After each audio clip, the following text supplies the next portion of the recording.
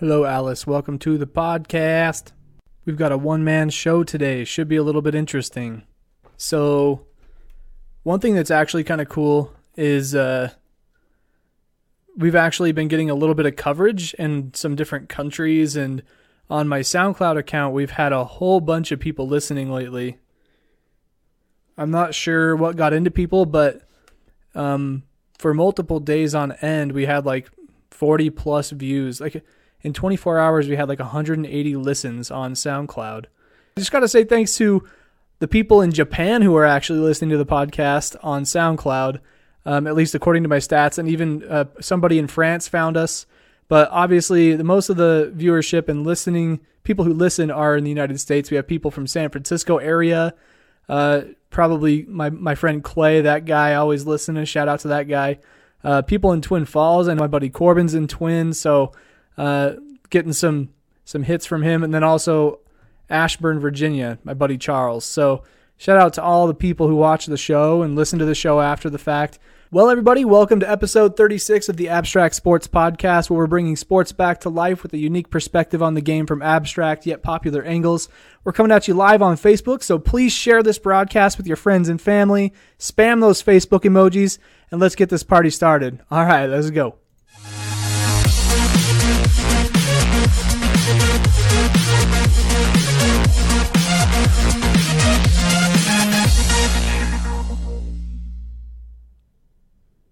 So, as you can see, my partner in crime, Micah, is not here today.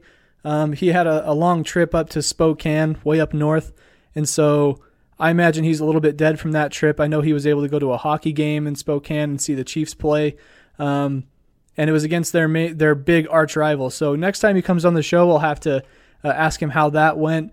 Honestly, as much as I've been promising to watch some hockey, I haven't been able to. I mean, I watched that one game a couple weeks ago, which was nice because it was a good change of pace. I'm always watching basketball and football, but I wasn't able to get around to watching any hockey games over the last week. No excuses, you know. I definitely could find some time to just have a game going in the background, but we look forward to hearing Micah's experience about that hockey game. I know it's one of his favorite things, at least according to his Facebook post he made. So I'm just going to move right on to a topic of conversation that I know very little about, but I know that there are people in here who listen and watch all the time who know some information about this kind of thing. And I've been listening to some ESPN radio, so I have a little bit of background knowledge. But let's talk about some of this sport here. Yeah, that's baseball. So actually, Alice, who's in the chat here in the comments, she reminded me via a comment on a previous post on the Facebook page that I need to talk about the Major League Baseball Hall of Fame voting, because today is the day where it goes down, and it went down. Apparently earlier today, they I guess I don't know how it works, but they counted all the votes. All the votes were in. I don't know exactly how to phrase that, but basically they have, I think, 4 or 5 players who went on to make it. I actually posted a thing on my Facebook page. I'm going to go pull that up really quick. I forgot to update my timeline, or I forgot to update my outline with that information. So let me go grab it really fast. It's just 2 seconds. Yeah, so there are 4 players who made it into the 2018 Hall of Fame. So 4 inductees total. We got a guy named Chipper Jones. I remember watching him when I was younger. You know, I pretty much, just like any other kid who grew up watching and following sports, I looked up to a lot of different athletes just on a day-to-day basis. When I'm playing baseball with my friends, I would always pretend to be Chipper Jones, or I'd pretend to be Barry Bonds, or I'd pretend to be Alex Rodriguez, or, you know, I know Tony. People in this chat are going to be like, "Oh, you pretend to be A-Rod," but hey, I was a kid. I didn't know any better. And so I mimic a lot of players when I was growing up. You know, me and my friends would pretend to hit a home run over the fence. We'd be like, "Oh, Barry Bonds, another one," you know. And he was on the ballot this year, but I wouldn't say he got snubbed, but him and Roger Clemens were both on the ballot this year, and I think steroids kept them both out of the running. From what I've heard, last year they had 55% of the votes needed to be inducted, and this year, last I saw, they had 65%. And from what I understand, you have to have 75% and above to be inducted into the Hall of Fame. So they didn't make it. I was listening to a podcast or a radio show earlier where Stephen A. Smith, that annoying guy on ESPN and SportsCenter and all those other shows, he was kind of going off and talking about how Roger Clemens doesn't deserve it because he's stupid. Something about his excuses for what he did to use steroids that kind of Stephen A. thinks that's what ruled him out. But then you have Barry Bonds, who, according to Stephen A., this is not me. I don't know baseball very well, but I was a huge fan of Barry Bonds growing up, and I knew he was a slugger. Obviously he's home run champion. I'm going to guess several times over. I don't know how many times, but he hits a lot of home runs. Okay, that's all you need to know. But Barry Bonds, according to Stephen A., he thinks he didn't get in just because of the steroids, and that's it. I don't know. Stephen A. Smith has a thing for Barry Bonds and not for Roger Clemens, apparently. I'm indifferent, honestly. I don't believe that one should be in over the other or vice versa, or one is more qualifying than the other. I think that the guys who got voted in, I'm sure they have reasons for why they did. So you got Chipper Jones, Vladimir Guerrero, who's a guy I actually have never heard of, Jim Thome, I know that guy, and Trevor Hoffman. Chipper Jones is easily the one that I remember the most. That was back when the Braves were doing really, really well. They had Chipper Jones and some other guys. Back in the day, I used to know a couple, but honestly, I don't keep up enough with baseball. So congratulations to those 4 inductees going into the Hall of Fame. I believe there's a ceremony going on the 29th. MLB Hall of Fame ceremony. Let's see here.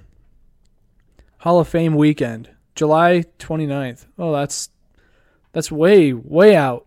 I could have swore there was going to be some sort of presentation on the 29th of this month. So, anyways, that's really all I can say about baseball. Hey, Jake, welcome to the podcast, man. I'm a little lonely over here if you can't tell. Big old empty room to myself. But yeah, so got 4 inductees for the 2018 MLB Hall of Fame.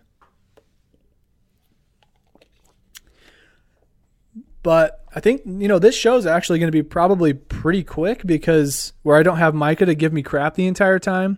And, other things that slow us down, like tangents that we go off on and jokes we tell.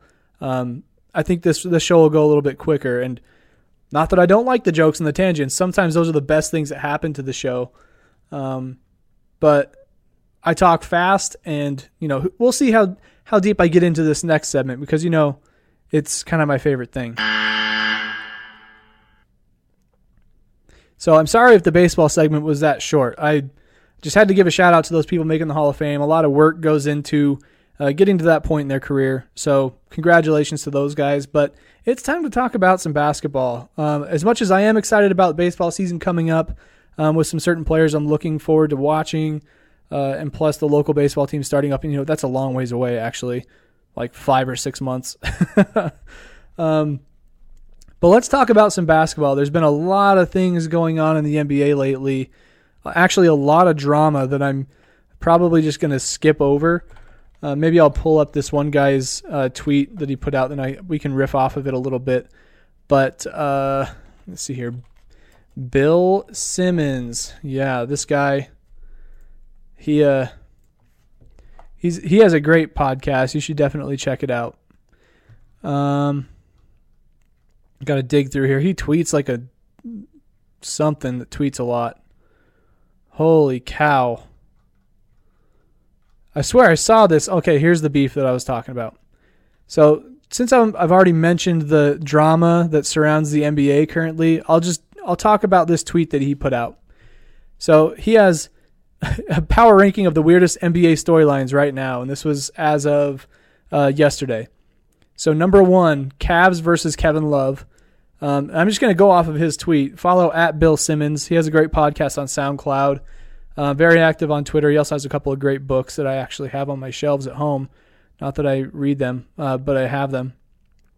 But Cavs versus Kevin Love. Apparently, the Cavs are having sort of an identity crisis right now where they're high-powered on offense, but they have no defense whatsoever.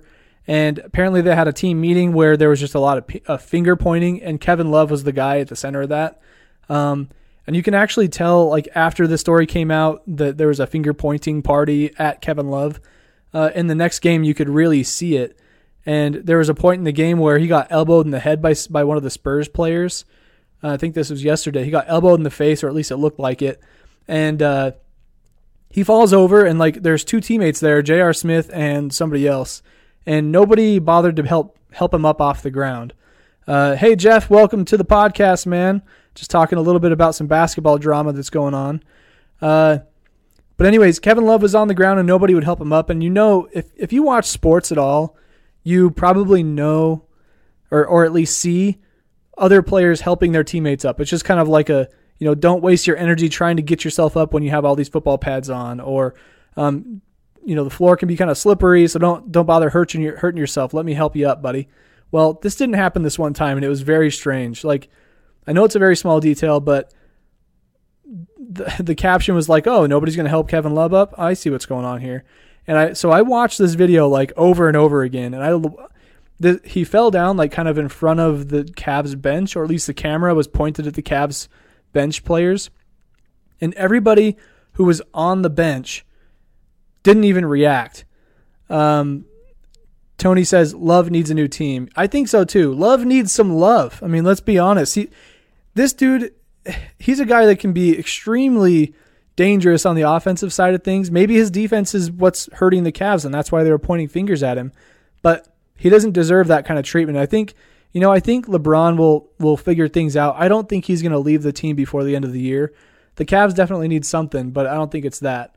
I don't think they should get rid of him, I should say. But Keltron is in the show. Oh my gosh, now I'm really nervous. Oh man, I never get really all that nervous, but when Keltron shows up, oh my, Twitter pated. That's my wife.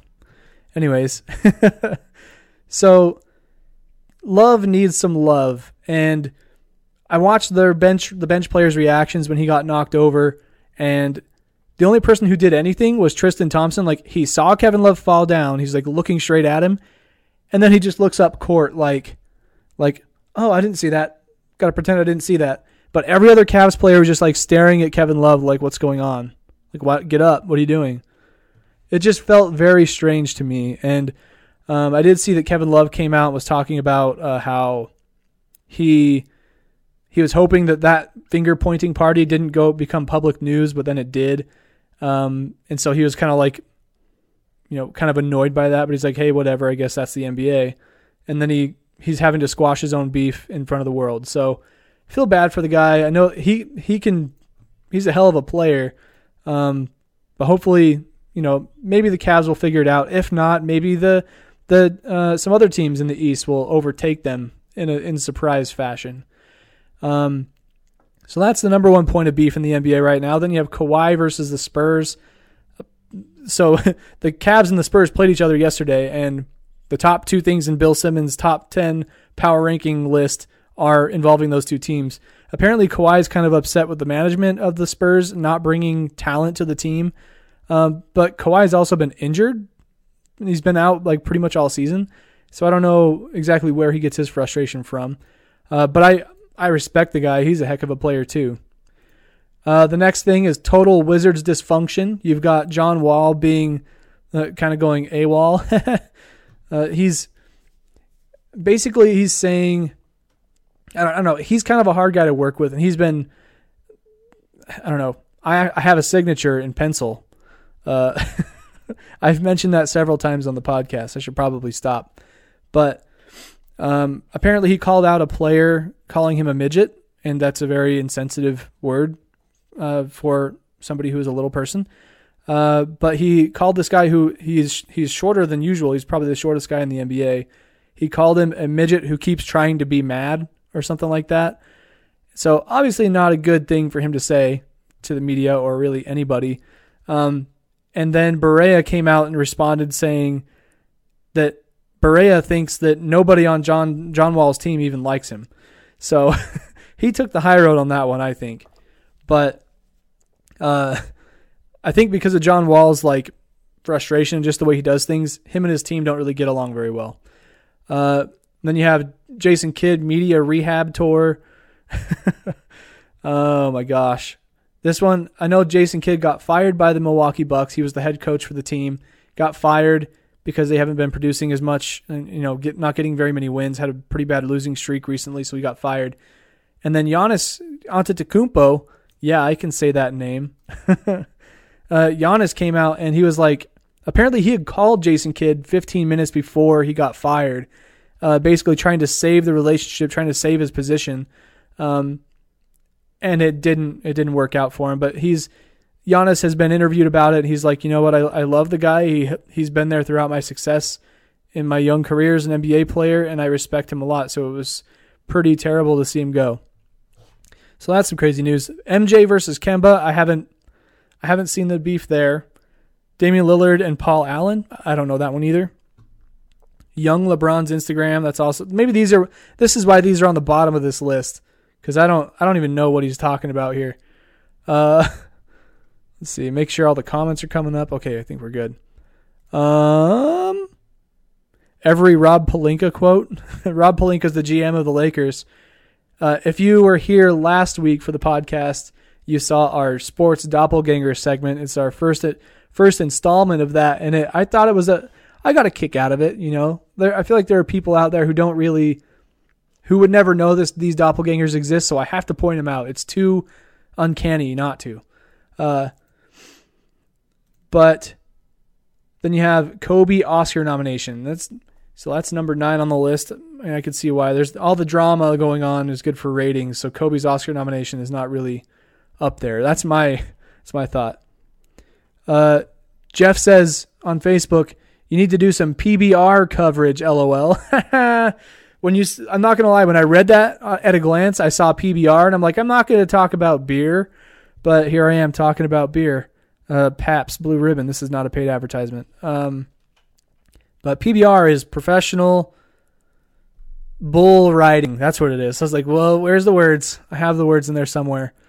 Man, bull riding, that's one of those things that talk about bringing sports back to life. Riding a bull kind of takes us back to the days where, good old boys grew up on farms and rode bulls. Kelly says, why not? You could get a sponsor. Yeah, PBR, just drink PBR live on stream. That would be, I can't do that at the office though. This is my place of employment. My boss man would not appreciate that. As much as I would love to have a PBR right now. Dang, that sounds good. Hey, speaking of that, it's Dollar Draft night just around the corner. Anyways, back to the news. Back to the sports news, guys. Jeez. So Kobe Oscar nomination. I don't know if you've seen his animated short where he worked with a guy named Glenn Keane. He's one of the most well-known animators for Disney right now and, historically.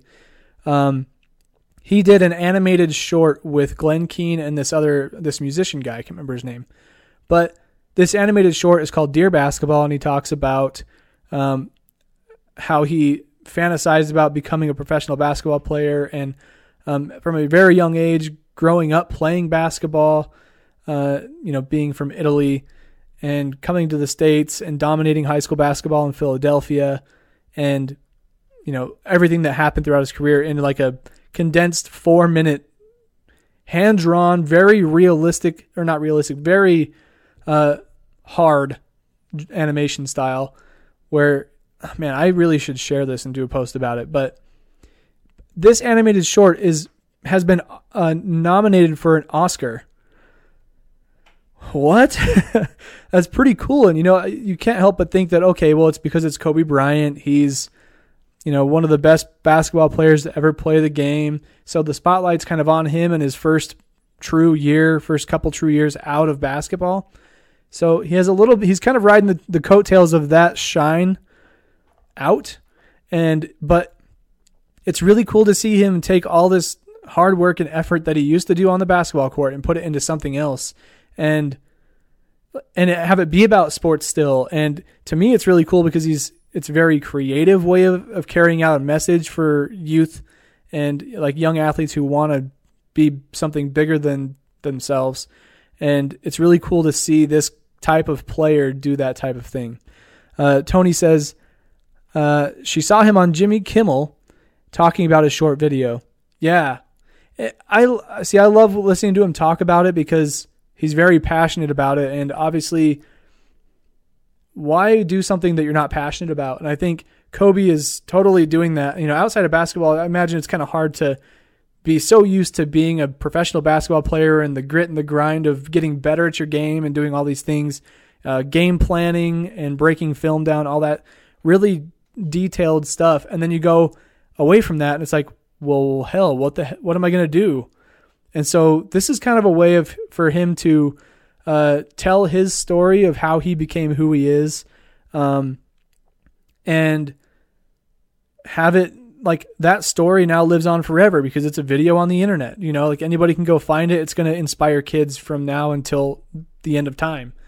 And not even just kids, but me as well, because somebody who's looked up to Kobe Bryant for, a very long time, like at least 18 years. It's really cool to see him do something in a creative field because I'm in a creative field as a web designer, graphic designer, and whatnot. And so pretty cool to see this guy do this. Jeff says riding bulls is a sport. No, I know it's a sport. It's a professional sport. I'm not knocking it at all. Trust me. It's something that I would never be able to do. But I love how it like bull riding is just one of those things where it's not like the typical sport, Most sports have like a ball or, something like that. But I guess the thing that comes with every sport is competition. And riding a bull, that is quite the competition. Hey, Brad, B-Rad, welcome to the podcast. Hope your drive from Boise was good or something. Yeah, Jeff, I'm not knocking bull riding as a sport. I just don't know anything about it. I don't. If you want to write an article about bull riding, I'll publish it on my blog. I totally will. I know, Jeff. Jeff just giving me a hard time is what he says on Facebook here. So, no harm done, man. I'm good. I am groovy. So yeah, anyways, there's some drama going on in the NBA, but kind of a shining thing there in the 9th spot on Bill Simmons' power ranking list of weird NBA storylines. So Kobe Oscar nomination, that is kind of weird. It's just, I think it's cool. He's kind of pushing the limits of what an athlete / former athlete can do. But one thing that Bill Simmons does say is that there's no LeVar Ball in his top 10 or top 9 list. So there's that. But that day, yesterday, there was some pretty big news from Lithuania, but I'm not going to get into it. So, back to what's actually on my timeline here, on my outline. So, as of last night, LeBron James became the youngest player ever to hit 30,000 points in a career. Now, that's, it's cool to be the youngest to ever do it. Then it benchmarks you as like, okay, wow, I'm on the path to greatness at record rates. That's pretty awesome. But the people that he's in that club with, NBA players who have scored over 30,000 points, pretty big deal. So in order from bottom to top, so there's LeBron who just passed 30,000, right? He's in the number 7 spot. Tony says, and they still lost. Yes, they did. They lost. The Cavs last night lost to the Spurs, despite LeBron having a historic night. Historic in terms of the milestone, not a great night of basketball. The Cavs really have some defensive problems. That's probably why they lost. So I'm going to go from 7 up to number 1 on the all-time scoring list. So you have LeBron at number 7. Then you got a guy named Dirk Nowitzki. He's the only other player that's still in the league who's on this list, which is, it's kind of crazy. He has over 30,000 points, but he's been around forever. The dude's basically a fossil. And then, I mean, he's a fossil, but then I'm going to go and mention all these other older people. So then you have Wilt Chamberlain. He's number 5. Some dude named Michael Jordan is number 4. This other guy, we just talked about him 2 seconds ago, Kobe Bryant, he's number 3. Karl Malone at number 2. And the man, Kareem Abdul-Jabbar, is number 1. He's got like 33,000 points or something like that. Kelly on Facebook says, Dirk, heart emoji. Yeah, she loves Dirk. I don't know why. I mean, the guy's got I mentioned this before too. I say things over and over again. I don't know if you watch the podcast, you probably think that I'm like repetitive, but Dirk is awesome. The dude has a patented shot, that weird like non-dominant foot fade with the knee in the air. The dude's awesome. I like him. He's German. Fun fact, in case you didn't know by his last name, Nowitzki.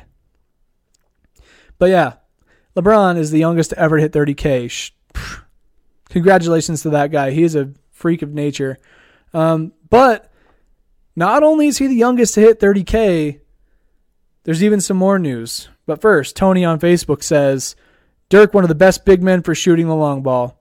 Exactly. He's sort of like reinvented the big guy. I mean, I can't think of let's see. Let's see here. I can't think of another big guy who can shoot like he does from his era or from his like draft class time. You know what I mean? Like you obviously have Kristaps Porzingis who can shoot. You got a guy named Karl Anthony Towns. There's a lot of them out there now. Like Robin Lopez for the Lakers can shoot. Or is that Brooke Lopez? It's Robin Lopez. Because there's twins that are in the NBA and they're both goofy looking big guys. But let's see. Kelly says on Facebook, because he's wonderful. That's why. Oh, okay. Yeah, he's actually a pretty cool guy. I feel like he's one of those players that if I ran into him on the streets, I wouldn't be all awkward. I would just have to reach really high to shake his hand because he's so damn tall. Alice says Kareem was over 40 when he retired. Jeez, and he's a big guy too, Kareem. Like usually big guys are the ones that retire the soonest because it's kind of like a big dog, you know, they die early. That was morbid and terrible. I'm sorry. Micah, hey, nice of you to show up. No, just kidding. I'm pretty sure, guys, I have to say now that Micah's here, I'm pretty sure he bailed today because he lost the bet this weekend and he didn't want to have to do a radio voice for an entire show.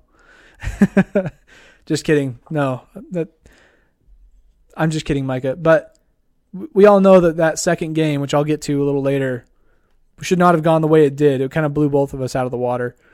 Alice says James should easily pass him. I think so. I mean, I think Kareem is at like 33 or something like that. But I know that like with LeBron going the way he is, he's got at least 2 or 3 more years. At least, you know, he's still pretty young. I mean, Kobe went till he was like, 38, 9, 40, somewhere in there. LeBron's like 33, so he's got some time. And, you know, he scores more than 3,000 points in a season. So he'll get there.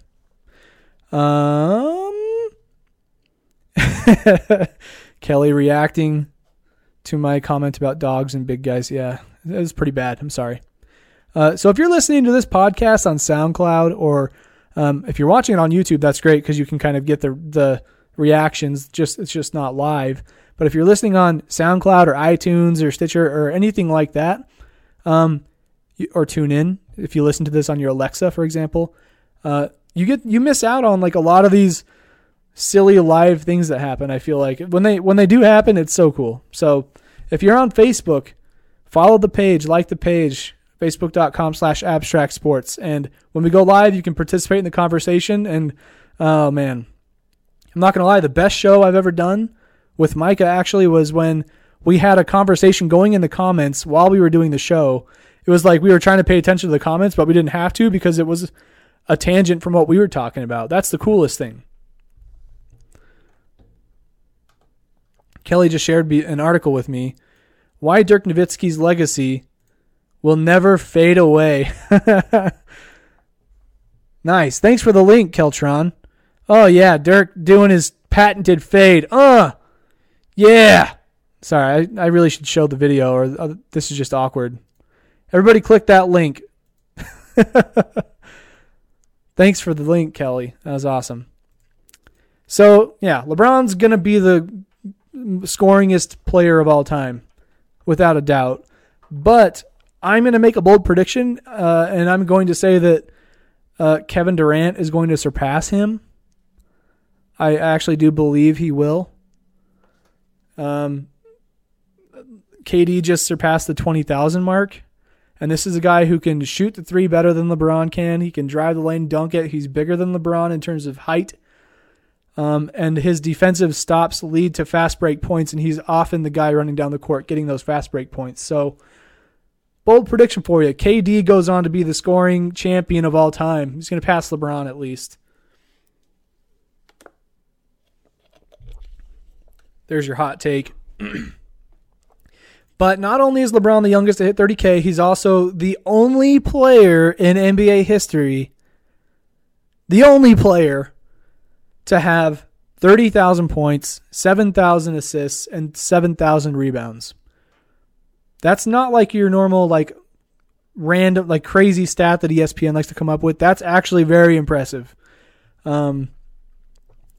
Kelly's dropping snake emojis in the chat because I mentioned Kevin Durant. Yeah, she's taken some pointers from Micah. She's a Kevin Durant hater. Hey Eric, welcome to the podcast. Man, this thing's turning into kind of a party. I like it. So moving on from that, that's enough LeBron talk. I'm not a LeBron hater, but he deserves some respect with that milestone. And so going into the next segment, he's also involved in this. In the last podcast, I remember mentioning something about there being team captains for the NBA All-Star Game this year, and I found out how it works, and here's how it does work. Let me break it down for you. So basically, LeBron had the most votes for All-Star voting, and he's in the Eastern Conference, so he becomes a captain for the Eastern Conference. And then let me rephrase this. I started that out very terribly.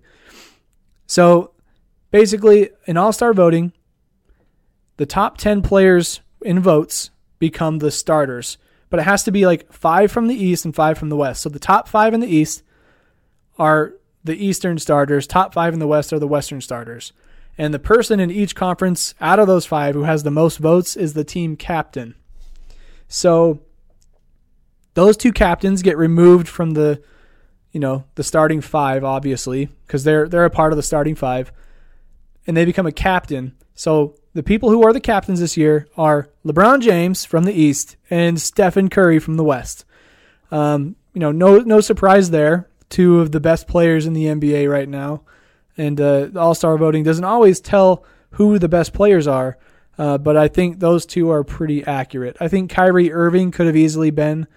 If he was in the West, I feel like he could have got Steph Curry's top spot.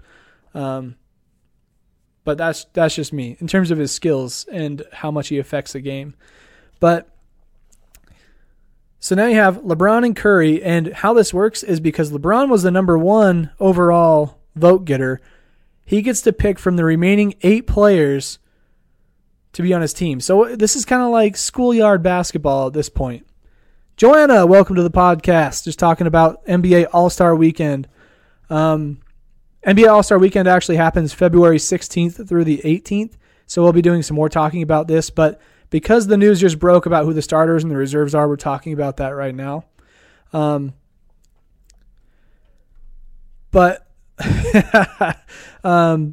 yeah, LeBron had the most in the East, so he gets to pick first. Then Curry goes, then LeBron, then Curry, until all 10 players are gone. And this is where it gets kind of interesting because Kyrie Irving is also in the East. So it's like, does LeBron pick Kyrie and try to make amends after Kyrie left the team? Or does he pick somebody like Giannis Antetokounmpo, who is extremely exciting to play with, I would imagine? He's the guy who I would personally pick because he's so athletic. I feel like you could throw some sweet alley-oops to the guy. But if LeBron is trying to make the All-Star game competitive like he says he's going to this year, I think he should be taking Kevin Durant. I mean, he's a scoring champion. He's an MVP, Finals MVP. This guy, he can ball. What can I say? But LeBron did say that he wants to make the All-Star game a competitive thing. And if you've watched any NBA All-Star game in the past, it's kind of like a highlight reel. Just a lot of people throwing down silly dunks and doing silly things, crazy passes. It's not like an actual competition to see who wins. And there have been a lot of ideas that have come out trying to make the NBA All-Star game more competitive. Things like each player has to compete for their nonprofit or their foundations, and the winning team gets more money than the losing team, so it makes them want to win so they can raise money for people, which I think is a great idea. And I don't know if that's going to be incorporated or not, but if it does, that would be sweet. So I'm really curious to see who LeBron takes first. And I've already seen that Steph Curry has mentioned taking Giannis first, which I think would be awesome. Having Curry throw some alley-oops up to him, some sick dunks, that's always exciting stuff. So that's how the All-Star picks, the teams are going to work, at least the starting five. I think it's a great way to do it. There's a lot of things going on the internet saying, like, these players, like, apparently they're not going to televise the draft, the NBA All-Star draft. I think that's stupid. They're missing out on, like, such a raw event, because them picking a certain player can have a lot of meaning to it. Like if LeBron took Kyrie, or if Curry took Kyrie even. There's just like some underlying stories there that could be talked about if those players got picked up and how they performed. So here's what I think they should do. I think they should televise them drafting the NBA All-Stars, but they should do it right before the game. And the players should be wearing like those reversible basketball jerseys where you can flip it inside out to make it dark or light so you can know who's on which team when you're out on the court. I think they should do that because, they always do they announce the starting lineups. They come out of a tunnel and it's like this big thing. Like everybody stands on a stage and they're like, yeah, I'm a starter. Yeah, say, and it's really staged. Literally, it's staged. Okay, not staged. They have to walk the line and stuff. But I think they should do the starting lineup introductions like that. Like, the starting five from the East and the West. But then the captains go aside and they're like, okay, I get to take my pick. And live on TV, they can see those reactions from players, see them doing handshakes and stuff. I think that would be amazing. And then they have no chance to plan for this game, because they don't know who's going to pick who. So then they just kind of have to figure it out on the fly. And making it a competitive game at that point would be a little hard. But I think it would be worth it. I think it's worth a shot. I think we should submit that to Adam Silver right now. So beyond the starting five from the East and the West, you obviously have your reserves so people can come off the bench. The East reserves are Victor Oladipo, Kyle Lowry, Kristaps Porzingis, Al Horford, who I'm surprised he's actually there. Kevin Love, John Wall, and Bradley Beal. So John Wall, Bradley Beal, two Washington Wizards in the 6th and 7th spot. And then I saw this article on ESPN that was talking about the snubs from the All-Star game. The 3 Eastern snubs that they talked about were Andre Drummond, Goran Dragic, and Ben Simmons. So they're not actually in the All-Star game at all.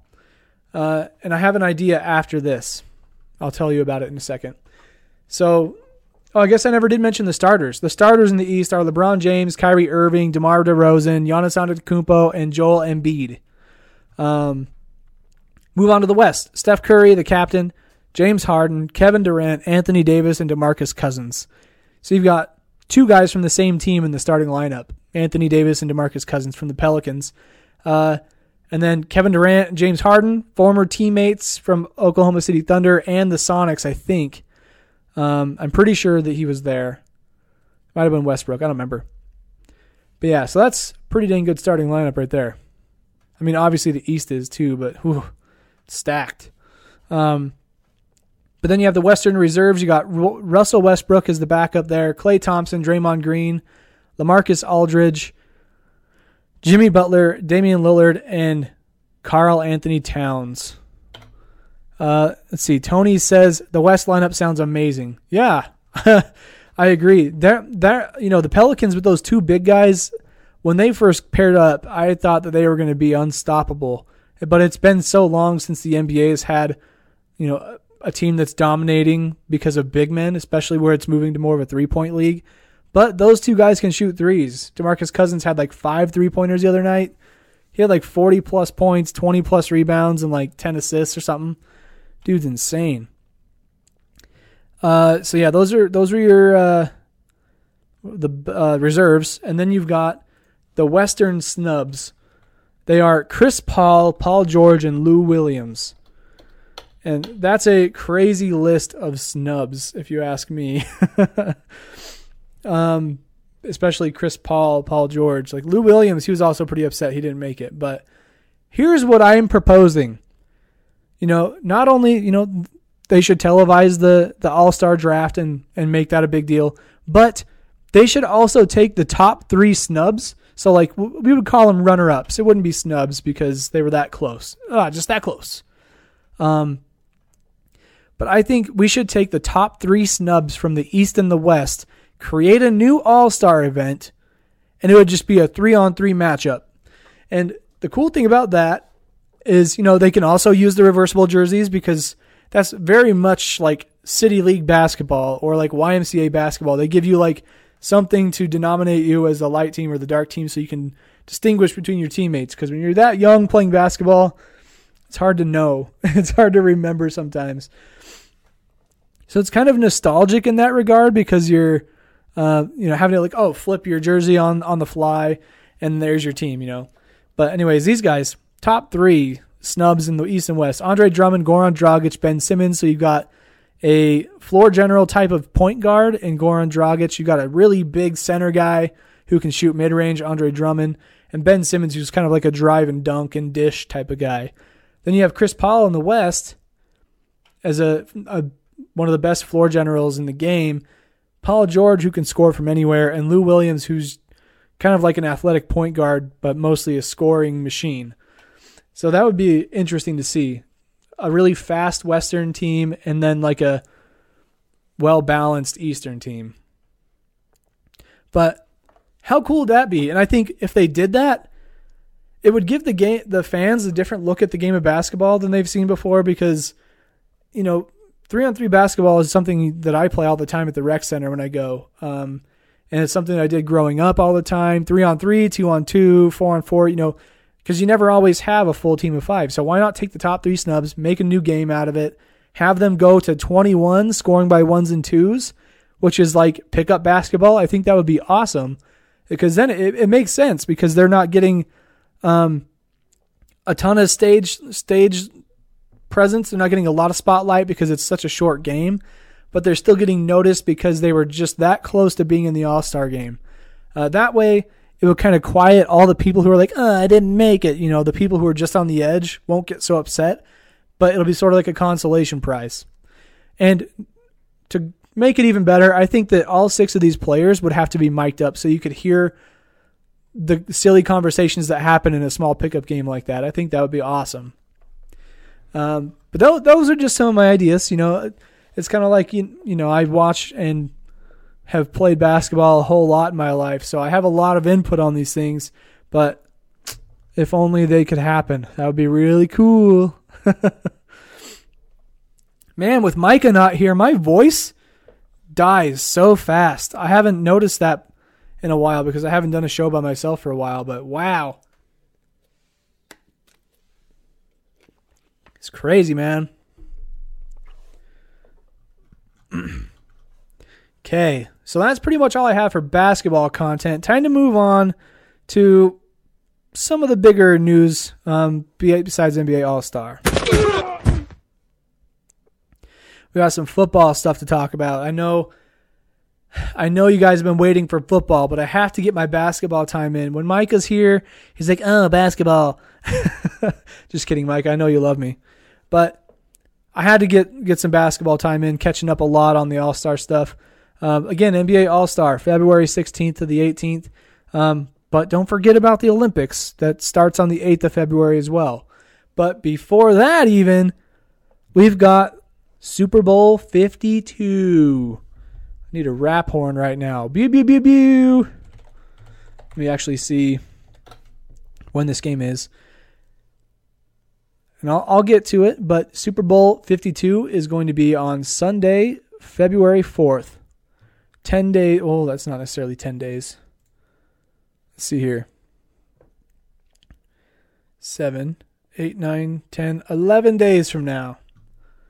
That's pretty exciting stuff, guys. So let's talk about how these conference championships went down. So Micah is definitely our football guy. So it kind of sucks not to have him here for this, but I can at least talk about the game because I watched them, and we just won't have an in-depth discussion about it. But basically, here's what went down. So we had the Jacksonville Jaguars at the New England Patriots. Long story short, Micah and I both pretty much called this game how it was going to go. I had the Pats winning by 7, and Micah had them winning by... No, wait. Micah had the Pats winning by 7. I had them winning by 6. I pulled a little Price is Right on him right there because I knew that the Patriots have a chance because they always tend to adjust. If they're not ahead at halftime, they tend to adjust and come back stronger the second half and find a way to win. That's just the Brady and Belichick way. So I wanted the Jacksonville Jaguars to win, but it's kind of hard to root against Belichick and Brady. Even with the hurt hand and the mysterious bandages and, my goodness, all the other controversies that came out about that. But I mentioned that, I thought that the Jags were going to give them a hell of a time, a hell of a run for their money, and they did. If you look at the box score of that game, New England put up 3 points in the first quarter. Jacksonville had 2 touchdowns in the second. New England had 1. So going into the half, Patriots were down by 4. And then the Jags get a field goal in the third, and that's all the scoring in the third. So going into the fourth quarter, Pats are down by a touchdown. But that's not the first time we've seen this. It's not.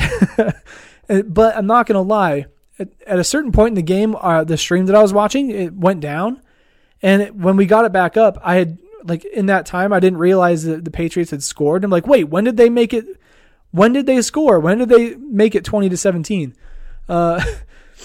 But it was a dang good game. The Jaguars did a really good job kind of handling them early. And then the Patriots just adjusted, did everything they needed to do. One thing that I noticed is Tom Brady was throwing up some prayers. Like he was throwing balls way down the field, and it seemed like he was only doing that just to try and get some contact and get a defensive pass interference called. And he did. There was one really big play where he threw it down the field. It looks like the guy from the Patriots grabbed his arm or something. It was like a ticky-tacky foul, but they called the penalty, and that means they got the ball way up there. So that didn't help the Jaguars at all. But, geez, that drive in the fourth quarter where the Patriots went down and scored to give them the lead, that was just one of those classic things you just know it's going to happen, But I didn't want it to happen, so when it did, I was actually kind of upset. I was like, great, get to see the Patriots in the Super Bowl again.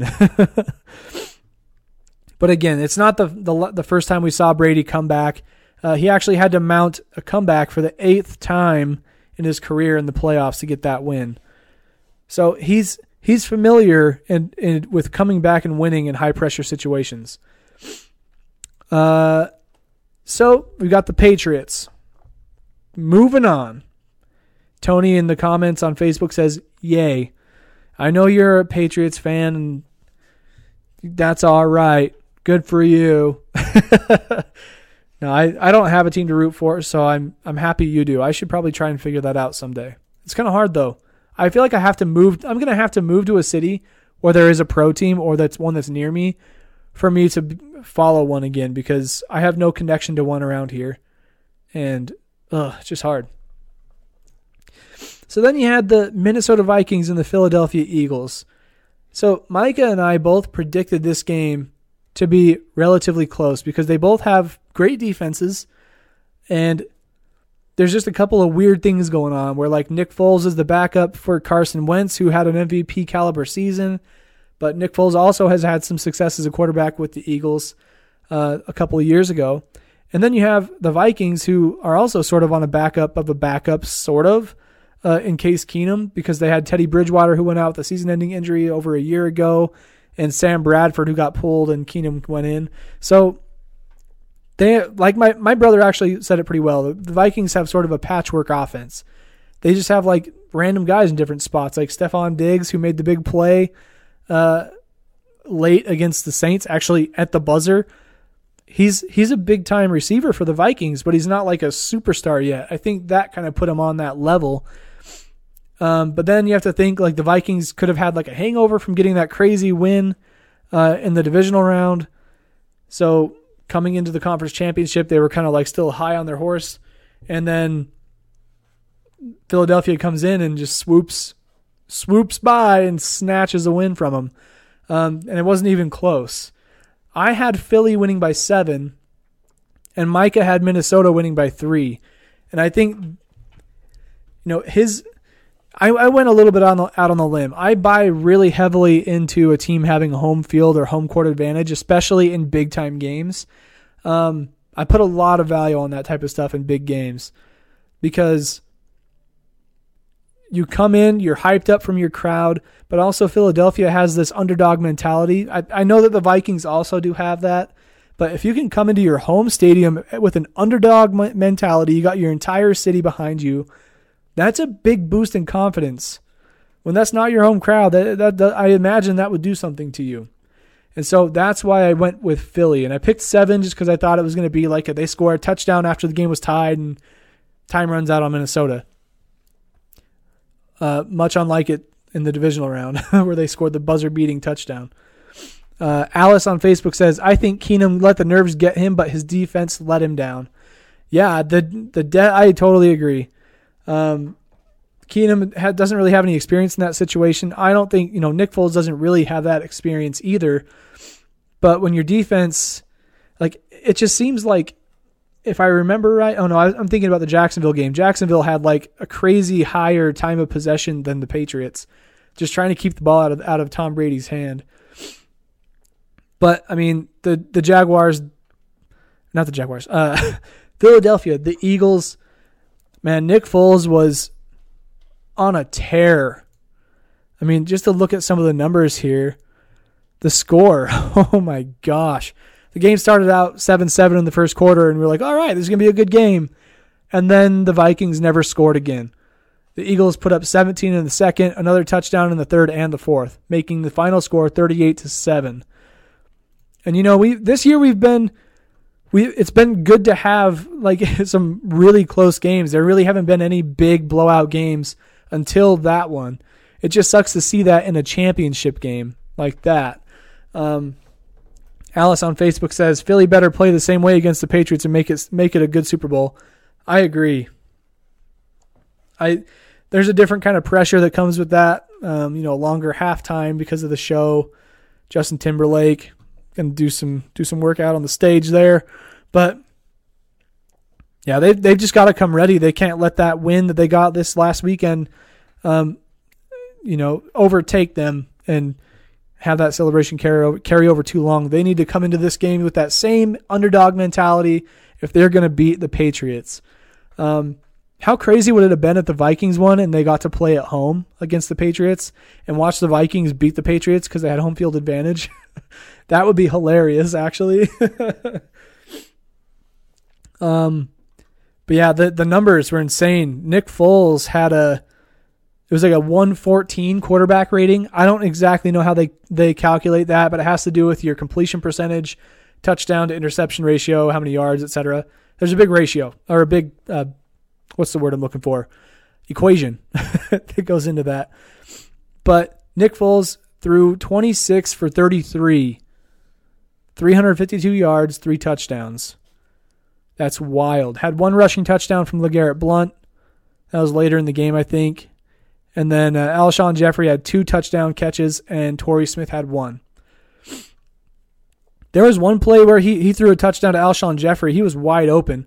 Like Nick Foles, he kind of like had like a Marshawn Lynch moment where he kind of got lost in the line a little bit. He's like ducking behind his guys, and he found a little gap in the pocket, jumped out into the gap, and just chucked it. And Alshon Jeffrey was wide open for the catch and touchdown. It was like a 40-yard pass. Just that easy, that fast. And that was one of those second quarter touchdowns where we're like, oh my, this is kind of a blowout. But if Micah was here, we might have made a bet, but I'm not going to look ahead too much to the Super Bowl because if I can get him on the show again before then, I mean, let's see, next Wednesday is the 31st, and then the game would be on the 4th. So regardless, on the 31st, so next week's podcast, we're definitely going to do a Super Bowl preview, and we'll go into detail on what we think is going to happen and place our bets and make our pick and how much we think they're going to win by. So look forward to that next Wednesday. But that game is set. So you've got the New England Patriots and the Philadelphia Eagles. Last time the Eagles met them in the Super Bowl, they got beat. I mean, just like most people who play the Patriots in the Super Bowl in the last 20 years. So technically the Patriots are deemed the home team because they're the top seed in this situation. But the game is going to be played in Minnesota's new stadium. I wonder if they're going to have a lot of the purple lights still on and stuff, or if they're going to make it red, white, and blue for the NFL.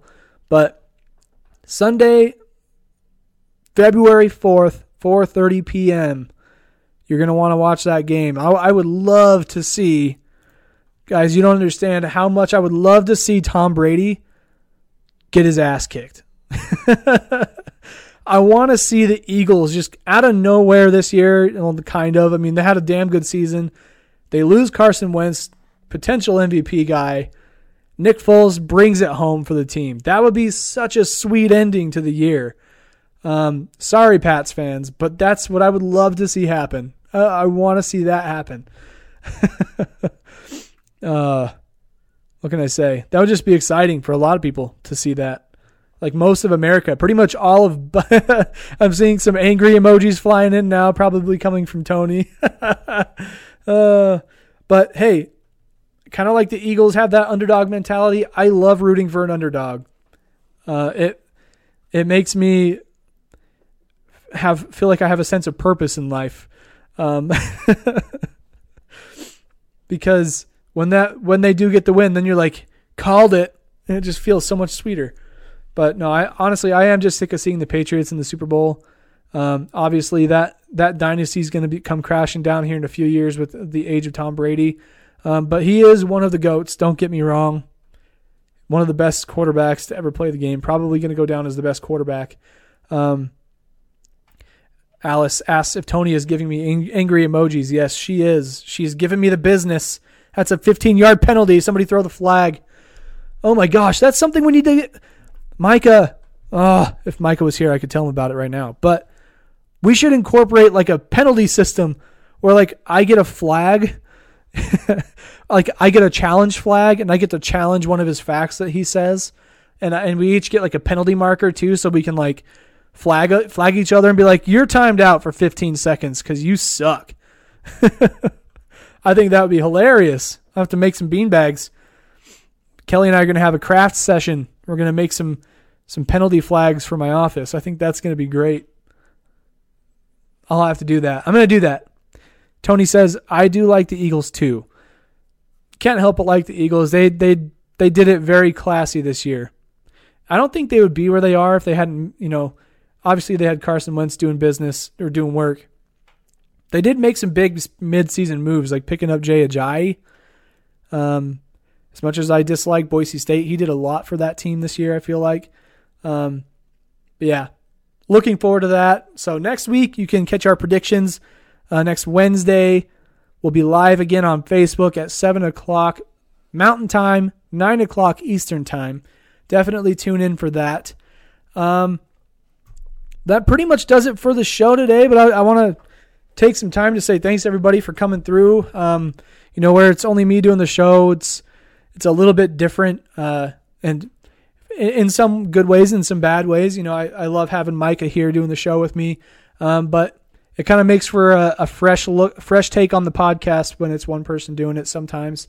But if you are listening to this from wherever you are, and you have wanted to start a podcast, or you've wanted to write for a blog, like you feel like some of your opinions on sports are validated, and you want to share those ideas with the world, let us know. Go to our website, go to abstractsports.com, and up in the top of our header, you can see a link that says contact. Send us an email through our form there and let us know that you're interested in participating, and I can give you a breakdown of all the different ways that you can.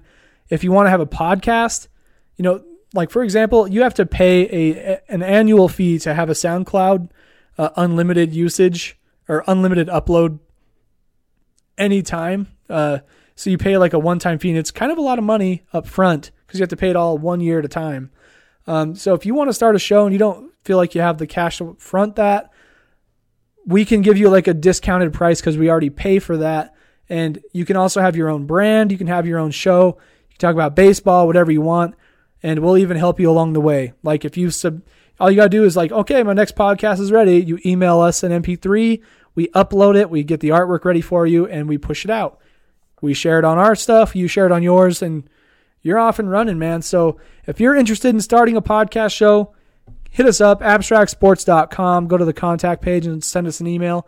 Or if you are interested in writing, let us know, and we can give you some pointers on that as well, on how to get started. Alice says, and they have never won a Super Bowl. It would be nice to see them win. Go Eagles. Fly, Eagles, fly. I'm rooting for them this weekend, I'm telling you. Or this next weekend. Not this coming one, the next one. But in the last show, we did a thing called Sports Doppelgangers. I just wanted to sign off talking about this because it was kind of fun, that thing that we did. I'm always looking for new ways to like reinvent the show and do something that's kind of silly and interesting. And there are a lot of people in sports who look like somebody else in the world, like a celebrity or somebody for example. But seemed like people really enjoyed that segment. And I had some messages come in from a couple of people showing me some other doppelgangers that we can share on the show. So in our next installment, I don't know when that's going to be, but we're going to stockpile all of those doppelgangers you send us, and we'll share them with the world, and we'll have a good time, kind of just laughing about how these people look alike. I don't know. It's just funny. It's funny. So it's funny, guys. Okay. I just told you it's funny. Jeez. So before we go, I have to say shout out to Clay on YouTube once again. The man is dropping comments yet again. If you're somebody who likes to, not watch a live show and you'd rather participate elsewhere, we do have SoundCloud. You can comment on our tracks there, follow us, and listen to the show. Or you can go on YouTube and subscribe to the channel. We put it up about a day after the live show, and you can just kind of put it on in the background while you're doing dishes and listen to the show. Also, if you have an Alexa or even a Google Home, I think, you can say something like, Alexa, play the most recent episode of the Abstract Sports Podcast. And she'll think for a second. She'll be like, okay. And then you'll hear my beautiful voice. So give that a shot. I have to say thanks again to everybody who came through in the comments. It was a great time talking to all of you today. And hopefully we can get Micah back on the show next week if he hasn't given up on me. It's been a lot of fun tonight. I just want to say thank you once again, and we'll see you next Wednesday at 7 o'clock Mountain Time, 9 o'clock Eastern Time here on Facebook. All right, you guys have a good evening. Bye-bye.